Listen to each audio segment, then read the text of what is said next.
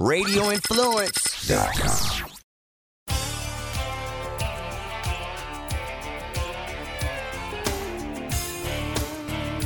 Hey gang, Captain Mike Anderson here.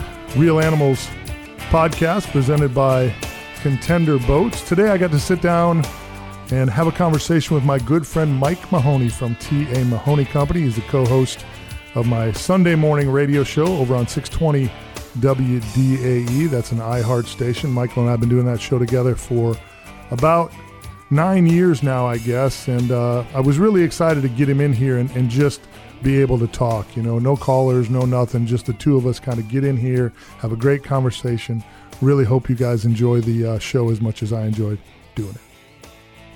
Today, my good friend Mike Mahoney from T.A. Mahoney Company joins me here to chat a little Tampa Bay fishing. I want to pick your brain a little. How are you today, buddy? I'm not going to give you any fishing spots. Come on. I want fishing spots. No. Man, I can't believe you do me like that. How about the clam bar? That's a good one. You've probably been over there There's this fish time there of right year. now. Oh, I There's bet. fish there right now, bet. as a matter of fact. I wanted to take an opportunity to kind of break it down. You and I get to talk every Sunday morning. We talk about what's going on kind of on a daily basis. We get to talk about our hunting trips and all that good stuff. You and all your crazy poaching stories. Some of the stuff we can't talk about. Wait for the break. Exactly. I mean, we get to talk about those now on this one? Right. Great. Yeah, we're going to cut it loose. Y'all sit down. But I wanted to kind of break down a little bit, you know, for the listeners about T.A. Mahoney Company in general. The date was 1946, right? That's right. 1946, we got the first building. And that was in the Tampa Port area, right? That's right. It was right across from like all the stevedoring companies right downtown, really. Right, yeah. You remember the Sea Escape? That was almost directly across the street. There was a real bad corner there where 13th turned into Platt Street, which is, what do they call that now, where the aquarium and all that is? What road is that? No, that's a great question. I don't know. Yeah, I try not to go down. They changed the name to it, but that was 13th and Platt right there on the corner. Ray Bro was next to us. Our two buildings actually touched right on that corner. But before then, when my grandfather started, like you said, 1946, he bought that property on it like a tax deed type thing where somebody didn't pay the taxes. It was a real small building coming out of the Depression. One of the things I don't really talk about a lot, you know, there's not a lot of opportunity to. We're talking fishing on air, but right after the Depression, my grandfather moved down here from Pennsylvania. Okay. He had at the time 3 kids that were born up there. They moved down here, and he led the crew right after the Depression that built Bayshore Seawall. Okay. So that used to be a beach over there, and that was one of the first things that they had done after the Depression was build that. And he would work guys like 3 days and then lay them off and have new guys come in for 2 or 3 days, kind of spread the money around. Once he finished that, he made some money, he was able to buy that building, and it was actually a body shop, like a service station. I don't even know, you know, maybe I think they bought an old truck, right, pulled it in there, and rebuilt it within a year. And it was like a 1 ton or 1.5 ton truck. It wasn't a small one. Once they sold that, after that first year, they went in the marine hardware business. But all along, it's been T.A. Mahoney. And the marine hardware probably, I mean, was that a family thought, or was that because you were down there in the port and there was a need for it? That's what I would think. I think that he bought the building and got this truck knowing he would make money on it. I had never had an opportunity to meet him or anything else. He died early 50s. What had happened was once he did that, you had all those stevedoring companies down there in the port asking for block and tackle, for cable, for hooks, and all that kind of stuff. And that's really where it started. When I came, I probably came back there 30 years ago, and we were a little more into retail than wholesale. And then since the move, when the aquarium, you know, they eminent domain, they forced us out there with the city of Tampa. We moved locations, and that's where we've been since '96. Corner of 50th and Adamo here in Tampa Bay now. Yeah. So And I think in hindsight, though, that probably all worked out pretty good for you. Oh, yeah, for sure. But, everybody you talk to in business, when you move location, it doesn't really matter where you're moving to. You don't really know. Right. A lot of people would say to us, I can't believe y'all are moving to Brandon. And you're like, well, it's 5 minutes. It's on 41. Brandon don't start till Falkenberg, but that's the kind of response we got. And we have a lot of customers that have been around for generations. Sure. It's really neat to see when you see those generations come up through there, coming through the store. But, we've also got a ton of new people that are coming to town. As we all know, this area has grown tremendously. And a lot of those people shoot for this area because they're into the water, boating and having fun and all the stuff that we get to do all the time, Sure. So a lot of new customers, and we've, it's been a great home right there on the corner. It's been kind of aggravating when you're on an intersection like that. One of the things we didn't think about, when you build the place, we're on a state road, on a federal road, and in the city limits in Hillsborough County. So when you go to get permits, it's like you got to talk to everybody, and it was like a year in permitting. And you watch it. What's funny is you watch enough TV, and we were getting that eminent domain stuff. And when we finally got to where we needed to be, it was right where we said we should be a year before, but they wanted to battle us for us, and they gave us the same amount we asked for a year before. But they got rid of that attorney. I think the Port did, the Port Authority, after that whole ordeal. Replaced him. You never know what's going to happen. And like you said, it's really been a blessing that a lot of the people, it's not us. It's not when I tell people all the time, it's not me. Right. I'm no different than anybody else. It's my customer. My customer is striving for something better, whether it's information or service or whatever it is, and I provide that. Most customers drive past several places to get what they want from me. Right. And I thank them. They can, there's all kinds of competition around. I'm really thankful for that. And that's what's kept us here. I had an interesting conversation yesterday with a very good friend of mine, and Jim Bickle from Gator Gyms. And it seems to me that the world in general is going away from relationships. You meet salespeople and you talk to these executives who have teams of salespeople, and they move people around like checkers on a board. And I'm like, hold on a minute. That guy's had that account for like 8 years. Now you're just going to move him to go put him on something else where he doesn't have the relationship, and you're going to put another person in over here where he doesn't have the relationship with the customer you're trying to keep. So I think what's neat about Mahoney's, and just from you and I being friends so long, and I've been a customer there since before I started guiding, so 20, 25 years I've been coming in the store. It's how many people come in and you guys know them right away when they walk in the door. Those relationships make, I think, T.A. Mahoney Company go. Well, the way you treat people, sure. Everybody, I think it's kind of a known thing here in Tampa Bay. And if you're listening anywhere in the country and you're coming to visit Tampa and you decide, I'm going to go check out T.A. Mahoney Company, know that there's a good chance when you walk in the door that Michael Mahoney may give you a hard time. It could happen. Yeah, if you get to know me, I might. I've been known to. And you know what? I look around sometimes, we'll just be joking around. Mike walks in, he's like, 8'7", 600 pounds, and I'll come around the corner barely even scratching 6 foot with my hat on. And I'll start popping off, telling Mike he looks tiny and his arms are small. Let's arm wrestle for it. And you look at the people around, they're all laughing. It's a good time. Yeah. Truly enjoy everything I do. Yeah.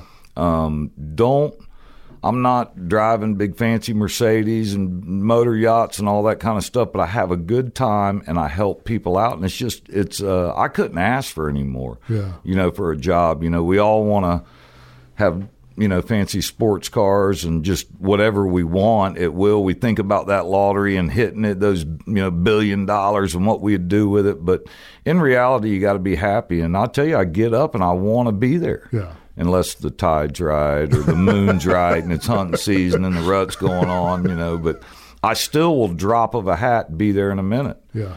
I don't promote a lot of stuff I do. I helped a guy out 20 years ago on the side of the road by the Alify. The guy still comes in my store. Sure. Because the way we look at things is, I don't really care about today, and I never have. I want you for a customer forever. Sure. So I'm never going to try to misguide you to go to something that I may make a little more money on. If I believe in it, I'll tell you that. I think people lose sight of that big time. That people know when they've been treated well, and they come back. I've got an auto shop down in Riverview, Boyd's Automotive. I use Mr. people. Boyd as an example all the time because I literally dropped my F-250 off. It was, I don't know, a year and a half old or something. I hadn't touched it. Towing boats all over the place. I was fishing the tournament trail. I'm towing boats everywhere. My brakes got to be shot. They got to be shot. It's time for a brake job. Mr. Boyd, do my brakes. Okay. Be here at 5, pick it up. I'm like, okay. Rolling at 5 o'clock. He's like, yeah, the backs were shot, but the fronts weren't too bad. So I just did the backs. Now, he could have replaced them all. Yeah, charged me, and I'd have been like, oh, thank God, Mr. Boyd. I really appreciate it. Taking care of me. Got me in and out one day. Could have just not done them and charged. That's true, too. But I'm saying, to me, I thought to myself right away, I will come back here forever. Sure. Because I know that you're only going to fix what needs to be fixed. Well, and that's something you're not going to get just anywhere. Sure. Yeah, you know. That service, people that care, and we all know people who've bounced around and been in different things and don't, kind of made a problem for themselves with who they are. But, that's one thing we try to do. We just try to help, and we're no different than anybody else, I mean, everybody's coming there. We got a good location. It's a legendary place. T.A. Mahoney Company in Tampa. They know all about it in Venice, Louisiana, and all kinds of parts. My second home. Right. If I ever disappear, you can start looking there. Exactly. You better be wearing orange and maybe have a gun when you go there, but you may want to start there. Yeah, for sure. Well, let's talk about Mike the outdoorsman a little bit. I mean, obviously the business is incredible, and they've been a big part of Real Animals, the radio show, the TV show, all the things that I've been able to do. Now you and I are good friends. But what is it about the outdoors? I mean, did you start fishing and hunting when you were a kid with your dad? I mean, yeah, the fishing started immediately. It was like my dad was really into fishing, going to the Keys 5 or 6 times a year. And, as I was probably, I'm thinking 8 years old, first time I was down in the Keys, shell roads off the beaten path, and really met some good people that are still down there now, families. But probably started about then. At that point, it was more of I wasn't a real good kid. And I'm sure that surprises you. I'm shocked. Me telling you that. But I was kind of a lot to handle, I mean, to be honest with you, the pain thing of getting spanked or whatever else wasn't really no big deal to me by 8 years old. So when my dad would ask to go to the Keys, ask the wife, hey, can I go with some guys? Oh, yeah, but you're taking him with you, So, and I hated fishing. I mean, because we started out in a 16-foot wooden boat with a 75 Mercury on it. It was a floating fuel tank. I've been to 120 foot of water in it.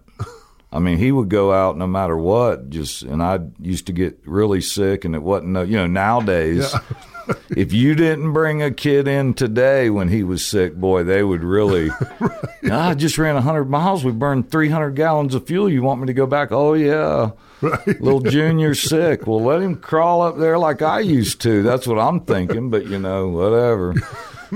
My dad was a little tougher on me, I guess, but the desire finally got there, grew on me. I used to lay down and not even fish, and they'd start catching them, and I'd jump up, and I love, how can you say you never liked catching fish? But the whole waiting game I wasn't into. So patience, it's tough to find patience when you're a little guy or a little gal. Oh yeah. Well, they could, and they could contain me in a 16-foot boat. I wasn't running off nowhere, getting into trouble, and as far as the hunting goes, I was probably in my late 20s, 30s when I first started hunting. Of course, pigs, being here in Florida, was some of the first, and then went into alligators pretty heavy, really liked that. But what really thrilled me the most about hunting, and it does about fishing, is I can go out there and shoot all kinds of animals, and I love shooting animals. I mean, and you may think I'm sick or something, but to watch a deer take a bullet and just cringe and know that it's all over at that point, it's like a rush, right? It's excitement. Sure, well, you put in the time, the effort. But you know what the best is? That I'm doing good for nature. I'm taking out an old buck. I found the one that should be taken out to better the herd so I can actually go out there, kill stuff, and it's good. The next generation, there'll be animals there that'll be better. Sure. Biologists tell us this. They tell us what to kill, how many. Everybody knows you got to shoot old ones. Well, there's a certain, and a lot of people don't know this. there's certain, it's the word I'm looking for, takes. I mean, a certain amount of deer tags, permits. That's right. In certain areas like Wisconsin, where we're growing up, management. They would tell you, this year we're going to give away 5,000 doe permits. And you may get one, you may not. But if you got one, you get to take a doe. Right. And they did that all based off of, the science and herd count and all that stuff. As populations have grown in areas where we hunt, Georgia, Alabama, Wisconsin, Minnesota, Iowa, Ohio. Management changes. Well, and because you have the land can only handle so many deer. That's right. Before they all go downhill. Or they all go downhill, or you have more car accidents and more issues on highways and all that stuff. And I've been in a vehicle when it hit a deer crossing the road. It'll wake you up. I've seen some torn up wake you stuff. Up. Yeah, it'll wake you up pretty good. I mean, it'll take a vehicle out of commission. So, I mean, I think all of that goes into that whole hunting and well, the same way with alligators. We target, when we get those 2 permits, we target the biggest we can. That would be the oldest. Alligators eat their own. So a big 13-foot male is only in love for a week. And after that, he's going to kill anything that goes near him. Really? If he's hungry, absolutely. They'll eat the young. The offspring of the male will come in there and he'll eat them. Without that female keeping him away. So that's what we try to do to make it better. Right. I enjoy hunting. It's just getting away. When you're in the city all the time and it's just peace of mind. It's like being on a boat. I love wintertime fishing, but I hate foul weather wintertime fishing. Sure. And I've just taken one too many 30-degree days, shot of salt water in the face as we run out 100 miles. I'm just not into that anymore. I've done it inshore, and it's been fun. And, being able to locate fish all year, it's great. But you got to be out there every week, all the time. So I think one of the things that's interesting about you in being friends with you all these years now, when I first met you, you were pretty dialed in on the snook fishing. You were snook, big snook, bigger snook, biggest snook. Sit all day for a bite. He's a big one. You were working on big fish all the time. And here in the last couple of years, it seems like your passion has slid offshore. How did that happen, and why did that come to be? Well, I started offshore. My dad's an offshore fisherman, so 100-mile runs as a kid. 16-foot boat. But it took just as long. It wasn't 100 miles, but Mexican Pride. I've been there in a 16-foot wooden boat. Oof.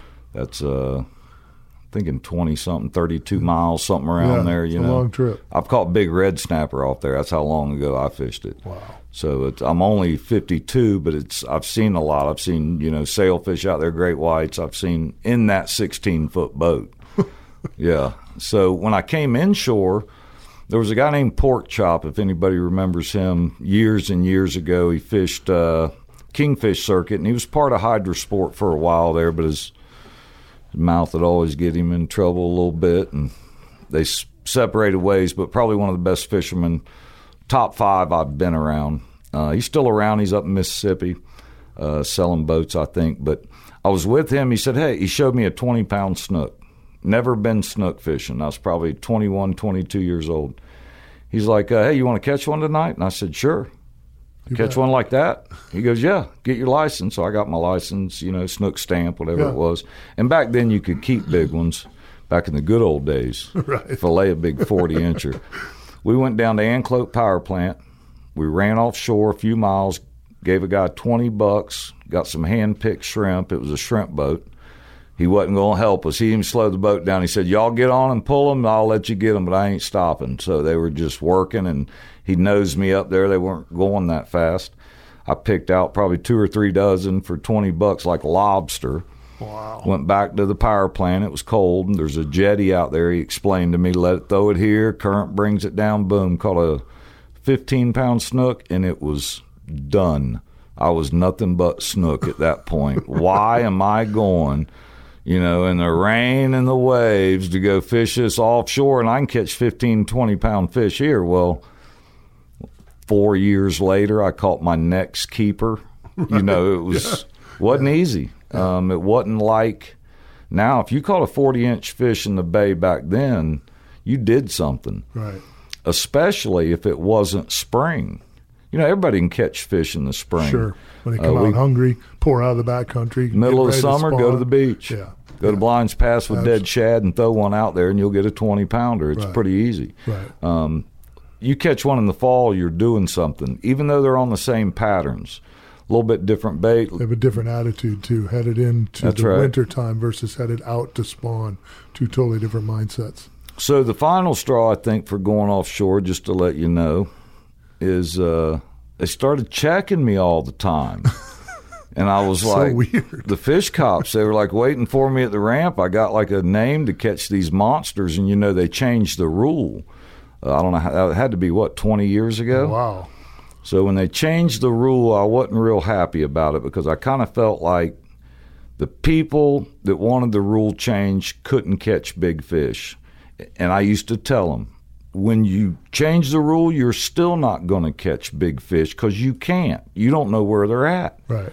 I've been with, some good people, and a 20-pound snook, if you don't get, if you don't mess up most of the time, that's what he is. That's a tough fish to keep your cool. You bet. Tough fish to catch. Sometimes you don't even look. You don't even want to look. Turn your head the other way and just keep reeling and hope you get him in because your heart's going so fast. So I just started going offshore. There was so much pressure inshore, Mike. I mean, I fished McDill and I fished Whedon, and I am all for change and more people coming because more boaters and more fishermen are more customers for me. Sure. So I enjoy it. I enjoy sharing it with people. But it was nice back then. You could go pull up on a flat, and I used to fish Mondays. Nobody fished Mondays. Right. It's like I'd work all weekend, and come Monday, it's time to go. Right. Nobody on the water. Me and Jerry Williams. Right. And thankful for people like that. It's not like I, taught myself. Sure. But I had a little leverage. Jerry'd never take me fishing. Well, he bought a new boat. He needed a trailer. Where do you go to get your trailer? Mahoney's. Came up to get his trailer. I said, well, you got a choice now. Buy a trailer from me, take me fishing, or don't buy a trailer and don't take me fishing. Which one do you want to do? That was my first trip. I muscled him into it. Captain Jerry Williams, downtown Jerry Williams. Yeah, learned a lot. I know you talked to Eric Bachnick, Mirror Lure, and Jerry's probably one of the best with it, and he taught me a lot down there in downtown, Sure. But, went offshore, started enjoying going back to catch big fish, and I'm still kind of the same way. I'd run out there and catch 2 or 3 fish and have the best day on certain fish. Like Sure. that day I went and got them 2 wahoo last October. It was a plan I put together. I am no great offshore fisherman. I just put together some other stuff some guys said. I looked at the currents. I said, man, if they're there in 1,100 feet, they ought to be in 400. Shot out there to 400, threw a bait out, and boom, 50-pound wahoo. It was like crazy. I mean, you don't get many of them. But that's what draws us in, I think. Oh, yeah. To hunting and fishing as an outdoorsman. It's that ability to put it together. I cheat the system big time because I've got so many through 19 years of guiding. I'm at a marina that has a pile of captains. I've got a lot going on. I got a busy schedule. I'm filming here. I'm filming there. I may not be on the water for a week, which as a charter captain is a long time. Yeah. But so my network is huge. But there's always days where you haven't been on the water in a week, and The weather was crappy, and neither have they. So you go, and you have to put it all together yourself. So those are always my favorite days when somehow, some way, I hit 2 or 3 spots where they should have been, and they're not. And then somehow, over the next 3 hours, I put it together, and we ended up having a banner day. And then it's my turn to call the boys and go, hey, you fishing tomorrow? Yeah, well, guess what? They're here. That west wind moved them here. You know what I mean? Just like you said, kind of figuring that piece out, like the Wahoo should be here. Well, and when that's you a go network. there and it works, it's so cool. Yeah, the network gives you that. Yeah. They give you the ideas of what they've been doing over the last few days. It's just putting the pieces of the puzzle together. It's a little easier for me because when they go, okay, where were you? Where'd you get them Wahoo? I look at them and go, I was 107 miles southwest of Anna Maria, one way. Okay, you want the number? And they go, oh, well, no, maybe not. And I said, that's where I was at. There wasn't nobody out there. Right. I was out there by myself. Yeah. It's pretty. That's what I enjoy about it. I made that trip once, 134 miles one way. You get out there and it's pretty lonely. There isn't a lot of people out there. I'll tell you what's a lot of fish. Kind of eerie is going across. I went across at night to Venice, Louisiana. So we went in the mouth of the Mississippi. It's like 397 miles to the mouth of the river from Johns Pass, and we left at 5 o'clock in a center console boat. And I'll tell you what, middle of the Gulf, it's them skies are clear. I mean, it's unbelievable. I've never seen any. I've been up to Canada and I hunt and all that stuff. The sky where there's no pollution out there is just unbelievable. Yeah, no doubt. No doubt. Big fish out there, stuff they don't even know about. I think they got horns on them once you get out there to about 1,000 foot of water. Right.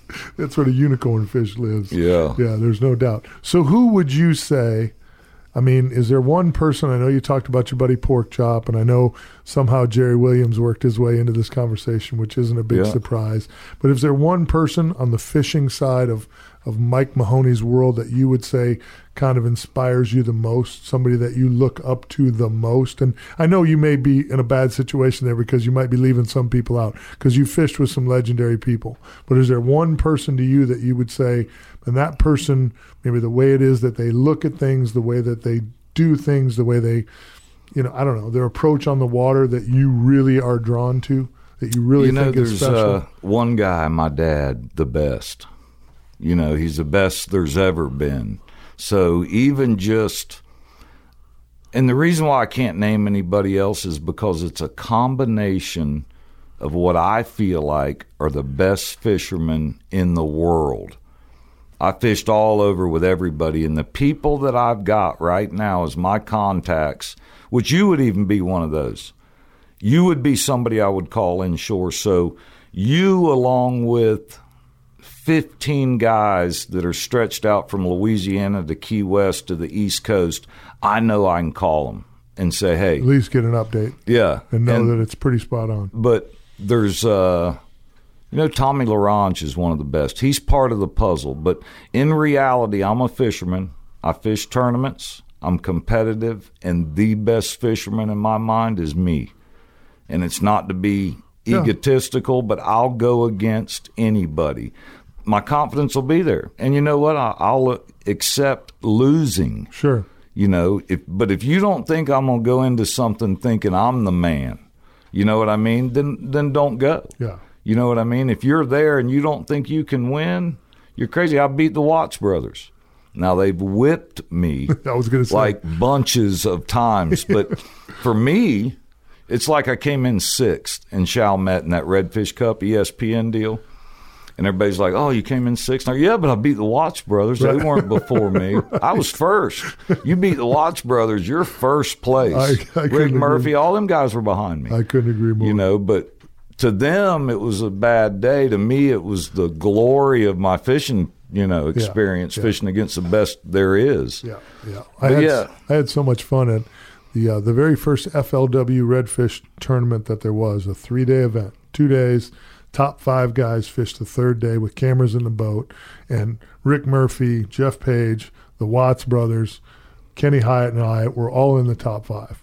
And at the end of that thing, Murphy and Page beat us, and Murphy and Page weren't fishing Tough together. Ones to beat. They weren't fishing together at the time. Right. They were actually first and second, but the Watts brothers were behind us. That's all you care about. I remember thinking to myself, you know what?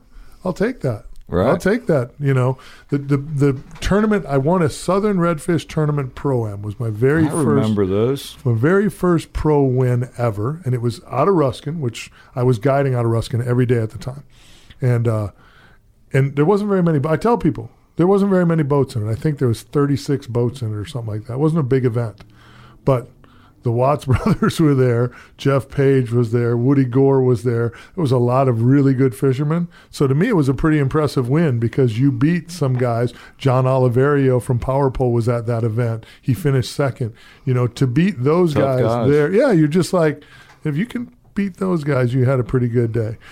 Now, before we get crazy here, you used to tell a story about your dad finding spots offshore before all the fancy electronics.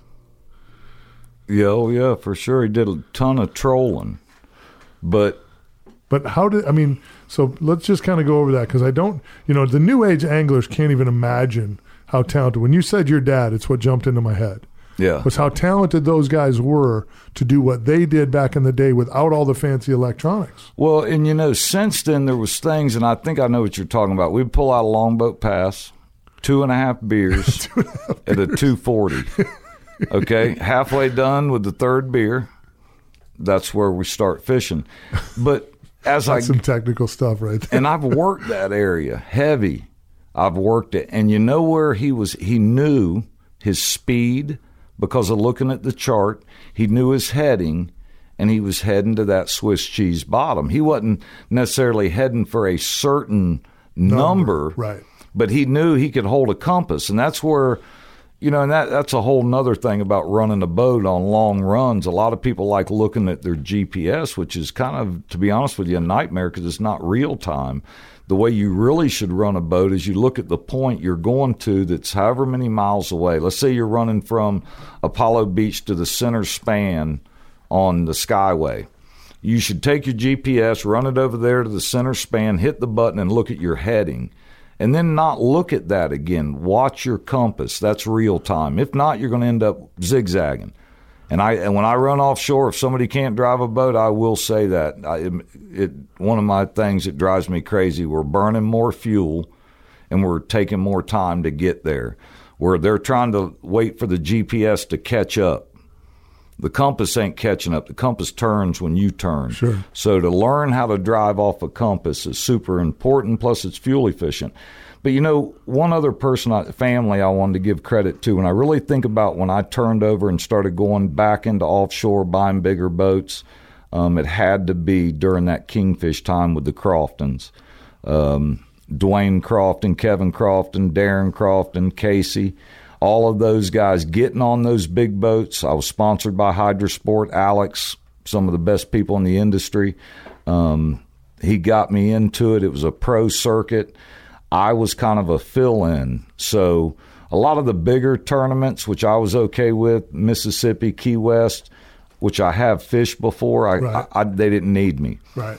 You get into Venice, Louisiana, there ain't much going on. You don't have much of a crew. Boom, they could pull me in and I'd fish with them. That's where I learned to fish Venice, was with, Kevin Crofton and his dad. It's a good bunch to learn from. Well, and they had the SKA record, right? 66 pounds. I think it may still be the Alabama state record, but I don't know that for sure. But just good people, and those are the people that got me into hunting. I was hanging out with them, fishing on their team all year, and then all of a sudden it becomes October. We've already done national championship, whatever, SKA, right. And like, hey, are you going hunting? And, well, I've never been. Let's go. Okay. Right. And all of a sudden, I'm back to killing stuff. And I'm thinking, like, man, when I was a little kid, I would have died to have this, walking around with a BB gun, shooting lizards. And right. Now it's okay. Yeah. Now we got thousands of acres. This is great. But, yeah, that was probably one of the families that really got me into it and getting back into it. Yeah. In different ways. Like they did a lot of live bait, slow trolling. Sure. My dad was always strictly Gulf of Mexico and the Keys. Well, when I went with the Croftons, it could be East Coast because you're in that SKA Pro deal, and they're all over. They go all the way to the Carolinas, sure. Savannah, Georgia, back over to Texas. So you get to really see a lot of the fishery. Find a lot of talented guys at that level because they have to learn to fish different estuaries. Jim Nassett, Pro Marine jumped into my head fisherman. right away because I fished with him in Charleston. I fished with him in Venice, Louisiana. They go all over the place. It's crazy, and how you get, takes so much time and so much energy and so much effort to get good in all those different areas. Well, it's unbelievable. Yeah, you hear somebody talk now about getting into tournaments, and they tell you, well, I catch fish about every time I go out here. And I go, well, your tournaments now are going to start being everywhere else. You got to produce there. That's the, it's the network. Yes. That's where you're going to get that. I was talking to somebody earlier today, and I always refer to the Vills, Jacksonville and Titusville, because when I first jumped on the Redfish Tournament Trail, and I could not for the life of me figure those two bodies of water out. I just couldn't. Titusville, Mosquito Lagoon has no tide. Water moves on the wind. Well, we're all tide sensitive here in Tampa. Where I learned to catch redfish, it's very tide sensitive. Oh, yeah. Then you go to Jacksonville where the tide is anywhere from 4 to 8 feet, and it happens overnight. So you're catching fish in a creek one day, and then overnight the fish have to leave because there's no water in that creek. Right. And there's 8 million creeks, so what's to make them come back up that creek the next day? It just is crazy. So it's interesting. And as you get to where you can fish different estuaries, as you learn that's when you can start to compete, and I think that's when you really improve as an angler. Well, and even tournament trail. Sure, even some of these offshore tournaments are a little easier than what you're talking about, because if you're up in St. Augustine and you got 6 motors on the back of your boat and you don't know how to fish St. Augustine offshore, run to the Keys. Right. Come back today and weigh the fish. Right. I mean, I've heard some crazy stuff on this coast where they go, oh, where'd you go? Dry Tortugas. Right. From where? Tampa? How far is that? No, it's Tampa? a long ways. It's a long ways. Yeah, I think it's a 3-hour run one way. Got to be 90 miles from Key West. Isn't it 70 miles or something? I mean, it's out there. A long ways. Yeah, it's a long ways. Yeah, it's further than the tail end buoy out there. That's, past some Marquesas. That's a tough run, but that's what they do, you know. Yeah. We saw it with a local guy on that Mississippi billfish tournament last year, the big Freeman. Yeah. He was in Venice Marina. They'd been out 3 days in that center console, Now, where are you going? Oh, we were over by Texas, and we're coming home back to Mississippi, and we saw him in Louisiana getting fuel. Right. It's the only complaint he had about the boat. He wish it held twice as much fuel, then you wouldn't have to stop. That's crazy.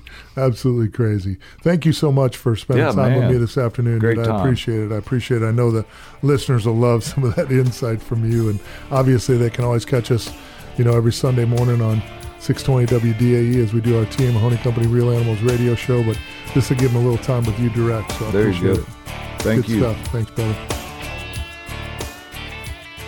Hey, there's my interview with my good friend Mike Mahoney from T.A. Mahoney Company. I love getting some of that history from these rich, old school companies that have been here in the Tampa Bay area for many, many years. I've probably heard that story before about them coming from downtown in the port area and moving out there to 50th and Adamo. I've probably heard it 10 times, but it never really gets old because it's such a great success story, the way the Mahoney family has kind of transformed themselves through the years, been able to stay on the cutting edge of the marine retail business the way they have. And then, Mike's been a great friend of mine. We've hunted together and fished together. So really, really enjoyed that. Hope you guys enjoyed it as well. Remember to subscribe, rate, and review the podcast because we'll be trying to bring these to you every Tuesday. You should be getting some new episodes. Big thank you out to our presenting sponsor, Contender Boats. If you haven't seen the new Contender 44 ST, you can jump on some of my social media and check it out there. Incredible boat, absolutely incredible. 78 miles an hour if you put 4 motors on the bad boy, and that's pretty impressive for a boat with a 12.5-foot beam. So love our good friends over there at Contender Boats. Remember, if you got some ideas for some people you want us to interview, some podcasts you want us to do, you can reach us at Facebook/Real Animals on the Facebook side. You can reach us on Instagram at Real Animals TV, on Twitter at Real Animals Fish. Make sure you drop us a note, say hello. We appreciate you listening.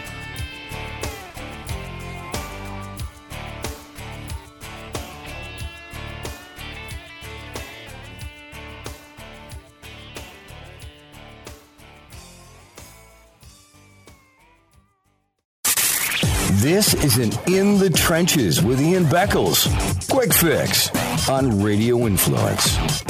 Looking back to this offseason with the Buccaneers, it started off really with a bang with Bruce Arians coming in here, Todd Bowles, then they brought in Byron Leftwich, and they brought in a bunch of assistant coaches, and everybody was happy about the progress and where everybody was going. And I don't know if people are quite as happy now with free agency and that first and second wave going and what the Bucs did and didn't do. If you look at what they've gained and lost, okay, we are way behind the 8 ball. I mean, it's not close. You brought in probably 5 or 6 guys that we're hoping can play better than they have. I mean, that's not what free agency is about. Free agency is about bringing somebody in and penciling him in and go, there you go, there's a player like JPP. That's a move. There's nobody changing anything for free agency. We haven't changed anything. We've lost a lot. We lost Quan Alexander. That's a big deal, people. It's a big deal, period. We lost Humphreys. That was Jameis. That was his go-to in the crunch. We lost him. We didn't replace somebody. We didn't replace him with anybody. So to see other teams out there, championship teams that are 10-6 and 11-5, getting better during free agency, and we're sitting and getting worse. I mean, if you look at the way this team is constructed, and you have to give Jason Light a grade, it's F. In the Trenches with Ian Beckles can be found on Apple Podcasts, Stitcher, TuneIn Radio, Google Play, and RadioInfluence.com.